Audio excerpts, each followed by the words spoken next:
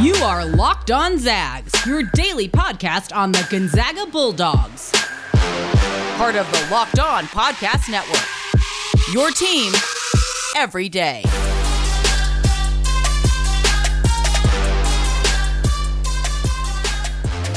Welcome to another edition of Locked On Zags, part of the Locked On Podcast Network.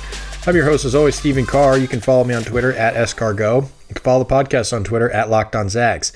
Today is Friday, April 23rd, and it is another Gonzaga 5-Star Friday. For those that are new to the show, every Friday, the goal is to get as many 5-star ratings as possible. So head over to the podcast page. I know Apple has been a little funky lately, but if you can, go to the Apple Podcast page, leave us a 5-star rating. And then Friday is also the day I read Gonzaga stories from fans around the world. You can send me stories in 3 different ways. You can leave a review for the podcast with your story inside of it. You can direct message me on Twitter with your story at SCarGo. It's at SKARRG0. Or you can email your story, lockedonzags@gmail.com. Last week we had an awesome story from Angela who sent me an email. She was from the class of 1993. Today's story comes from Tom, who did not go to Gonzaga, has never been to Gonzaga, yet the program has still found a major impact on his life. So here is Tom's Gonzaga story. I've lived my whole life in Wisconsin. In 1999, I was a freshman at a local college, living at home and skipping classes throughout March Madness to watch games with my brothers. I don't think anyone could watch the 1999 tournament and not root for Gonzaga, so we did. And then we did it again the next year, and followed a bit the year after.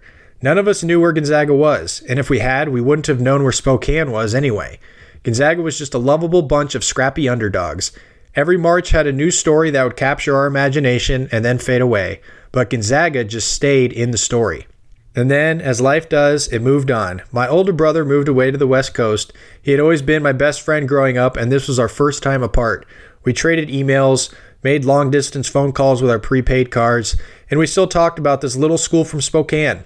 Our conversations moved from Matt Santangelo to Dan Dickau to Blake Stepp to Derek Rivio. And then Adam Morrison showed up and changed Gonzaga forever.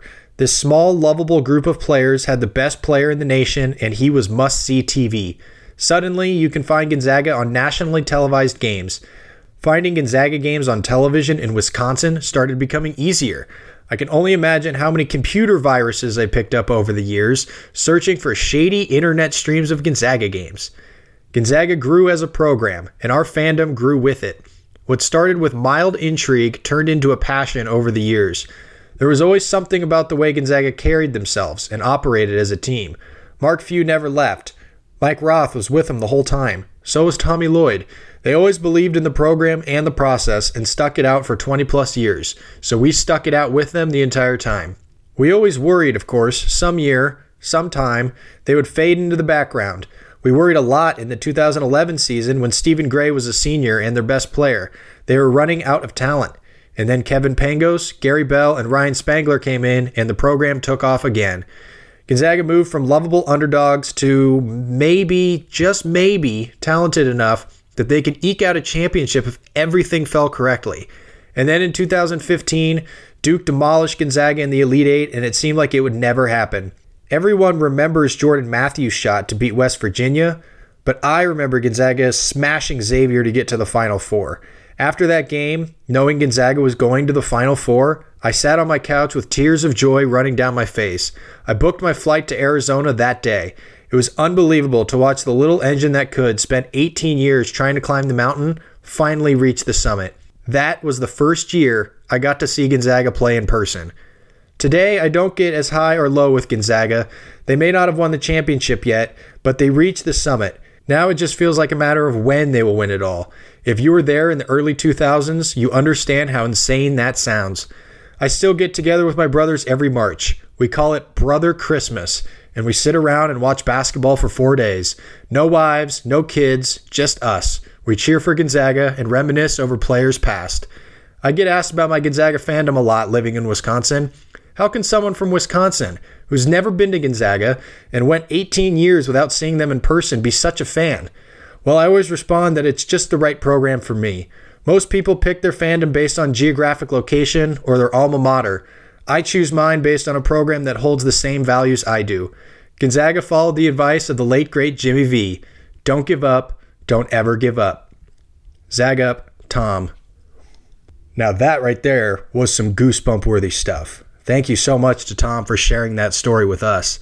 Next week, I am going to get to Hunter and possibly Josh, depending on how much time we have.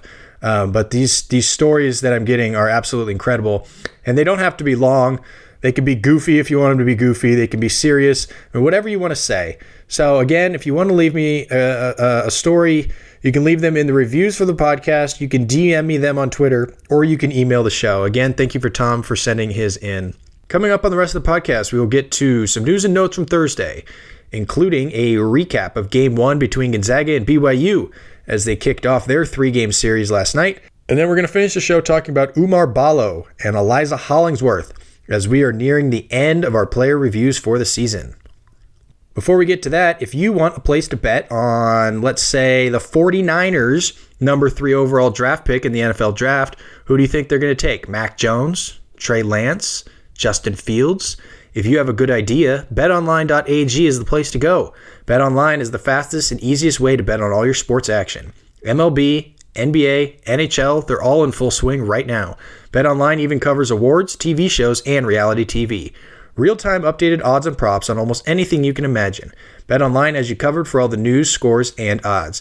It's the best way to place your bets, and it's free to sign up. Head to the website or use your mobile device to sign up today and receive your 50% welcome bonus on your first deposit. That's BetOnline, your online sportsbook experts. Use promo code LOCKEDON. Football fans, this year the Locked On Podcast Network is partnering with the Draft Network to cover the NFL Draft live. Get insight and analysis from Locked On local experts and the Draft Network's national experts. Subscribe to the Locked On NFL YouTube page to watch live 3-day coverage of the NFL Draft April 29th through May 1st. All right, let's get to some quick news and notes from around Gonzaga on Thursday. Starting, of course, with their baseball series against BYU. They played Game 1 of their 3-game series on Thursday night. They sent Alec Jacob to the hill, and the game was tied 1-1. Going into the bottom of the 5th inning, and that is when Gonzaga absolutely busted this game open. Got a huge 3-run homer from Mason Marenko in the 5th inning, and then they put up 5 runs in the bottom of the 6th, highlighted by a 3-run double from Jack Mactoff that made the game 10-1, and 10 runs was plenty enough for Alec Jacob. Fresh off of his no-hitter at Pepperdine last week, Alec Jacob went out on the mound, threw 8 innings, gave up 2 hits, 1 run, and struck out 12 for the second straight game, matched his career high. And in 3 of his last 4 starts, he's had at least 11 strikeouts. He had 11 against Pacific, he had 12 against Pepperdine last week, and now 12 again against BYU on Thursday. Guthrie Morrison, 3 for 5 with 3 runs. Mason Marenko had 3 hits, including that 3-run homer. Brett Harris went 3 for 4 with a couple of runs. His on-base percentage now is over 500 for the season, which is absolutely ridiculous. Gonzaga moves to 12-4 in the WCC. They're a game and a half ahead of Portland. Portland begins a 3-game series tonight at San Francisco, who's 1 game behind Portland. So coming into this weekend, Gonzaga was 1 game ahead of Portland and 2 games ahead of San Francisco, and the Pilots and Dons have a 3-game series starting tonight. So it's a very, very big series atop the WCC standings. Gonzaga will play BYU again tonight in Game 2 of the series starting at 6 o'clock, and of course you can watch that game on the WCC network. A piece of news was confirmed yesterday. It actually broke on Tuesday when Dana O'Neill wrote an article in The Athletic, and Mark Few told her that Andrew Nembhard was coming back for his senior season. For some reason, that news had to be broken and confirmed again yesterday by other sources. But Andrew Nembhard indeed coming back for his senior year to be the point guard of the Gonzaga Bulldogs. One piece of transfer news from the women's side, Louise Forsythe entered the transfer portal as a grad transfer senior. She got limited playing time in her 4 years in Spokane after being a highly ranked recruit coming in 4 years ago. We'll get to her player review next week, but she entered the transfer portal and she committed to Idaho yesterday. So Louise Forsythe, grad transfer, transferring to Idaho. ESPN released their very early 2022 NBA mock draft. And Paolo Banchero is actually the number 1 pick, ahead of Chet Holmgren, who's the number 2 pick. Interesting other facts about it, Andrew Nembhard and Drew Timme both going to get selected in the early 30s. I believe Timmy was 31 and Nembhard was 35. Those could be flip-flopped. But there was no Hunter Salas, which I think was interesting. No Hunter Salas in the draft. And it seems like most people, both within the program and outside the program, seem to think Hunter Salas is actually a 2-year player and not a one-and-done player, which I think is good news for the future of Gonzaga, to have a really good, experienced guard for that 22-23 season to go along with Dominic Harris. But if Hunter Salas does become a one and done, that means he likely had a monster freshman season, and Gonzaga likely made a very deep run in the NCAA tournament. Last thing I want to mention here is an article that was actually written in the Gonzaga Bulletin by my friend Vincent Saglambeni, and it's about a 97-year-old man named Harold who does something super, super cool. He's been making scrapbooks for Gonzaga basketball for the last 21 years. He started it in 2000, and he has made 228 books for different members of the team, whether it's coaches, players, managers, whatever. And so what he does, and you can read the article. It is in the podcast description. It's really, really, really cool. And he makes these scrapbooks full of any article or photo or any kind of media that he can find throughout the season. He puts it all together, and then he gives it to Mark Few. He makes a couple for certain players, and at the end of the season, Mark Few brings him in to practice, where he gives away those scrapbooks to the coaches and players. What's really interesting to me about Harold is that he's gone through a lot. He survived cancer. He lost his wife. He battled COVID-19 for over a month and got through it. And just recently, he underwent a procedure to remove a lump on his face. And so he wants to live until he's 100 years old, just so he can tell people that he's 100 years old. But this guy just seems like he's an absolutely incredible person, and he's doing something really, really cool. So I suggest that you read Vinny's article here. And like I said, it's in the podcast description, and I suggest you check it out. Okay, coming up, we are going to finish the show with some player reviews like we have been doing. Today, it's Oumar Ballo, who, of course, has transferred over to Arizona, and then Eliza Hollingsworth. And then we are going to look ahead at what is coming up next week on the podcast, as Monday's episode is going to be a little bit different. But, of course, we have to tell you about Built Bar. We've been telling you about Built Bar, the best tasting protein bar on the market for a while now. Built Bar is the amazing low-calorie, low-sugar, high-protein, high-fiber, amazing-tasting protein bar with 100% chocolate in all bars. It's even perfect for keto diets.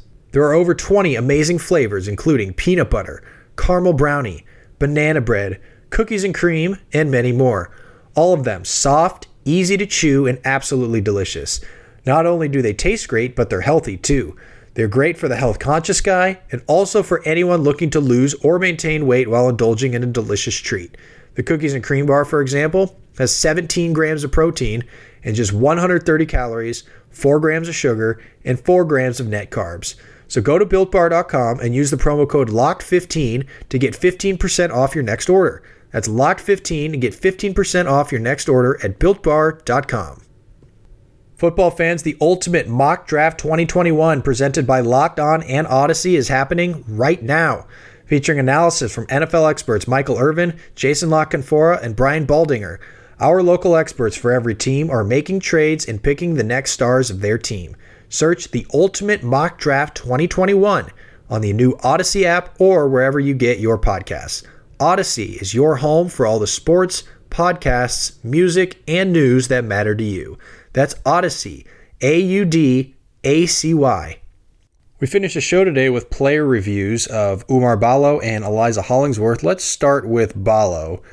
He came in as a 17-year-old beast from Mali and was widely considered the top international prospect at the time, and he earned the name Baby Shaq. In the 2019 FIBA U19 World Cup, he led Mali on a historic run all the way to the title game, where they ended up actually losing to Jalen Suggs, his future teammate, and the United States. But in that tournament, Ballo averaged 17 points, 12 rebounds, and 4 blocks. But because he bounced around multiple countries leading into his college career, he was not cleared academically. And so he had to redshirt his first season on campus. And after a year of kind of developing and being in the system, it was kind of expected that this season Ballo could earn, upwards of 10 to 12 minutes a game as the backup center to Drew Timme after Filip Petrusev left to go play basketball overseas. And for a while at the start of the year, that's kind of the role that he was filling. He had 10 minutes against West Virginia. He had 9 minutes against Iowa. And he was 4 for 4 combined in those two games. And for the most part, he looked pretty good. He rebounded well. And then, they played some of their non-conference home games where he could play a little bit more. And he had 17 points in 12 minutes when they played against Dixie State. And to be honest, I liked Omar Ballo. I think he did a lot of really, really good stuff. He posted about as hard as anyone on the team. And he really, really, really worked to get the ball, even if his teammates didn't get it to him.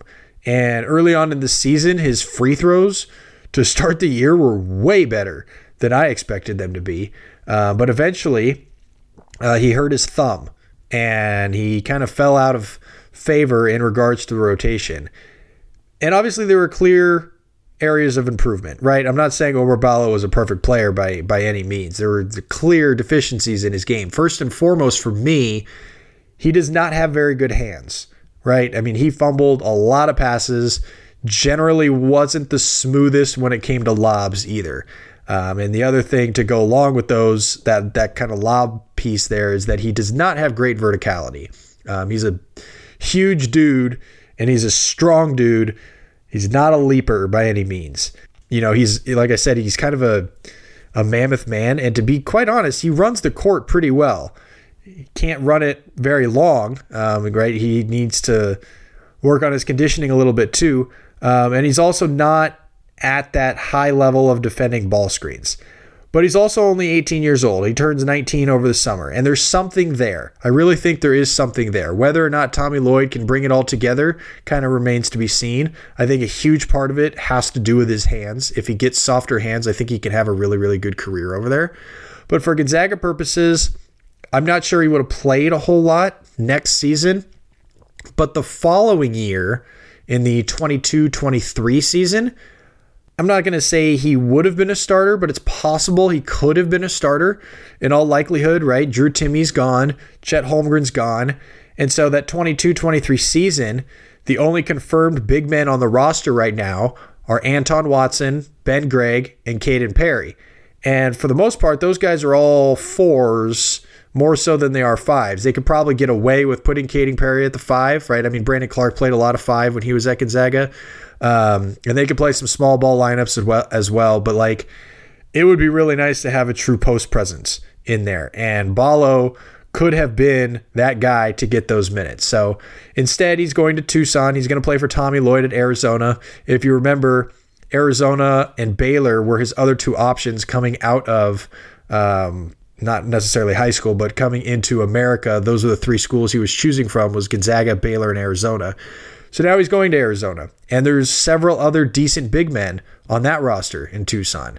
But there's absolutely a better path for more playing time for him there than there is at Gonzaga, so I can't really fault him at all for leaving.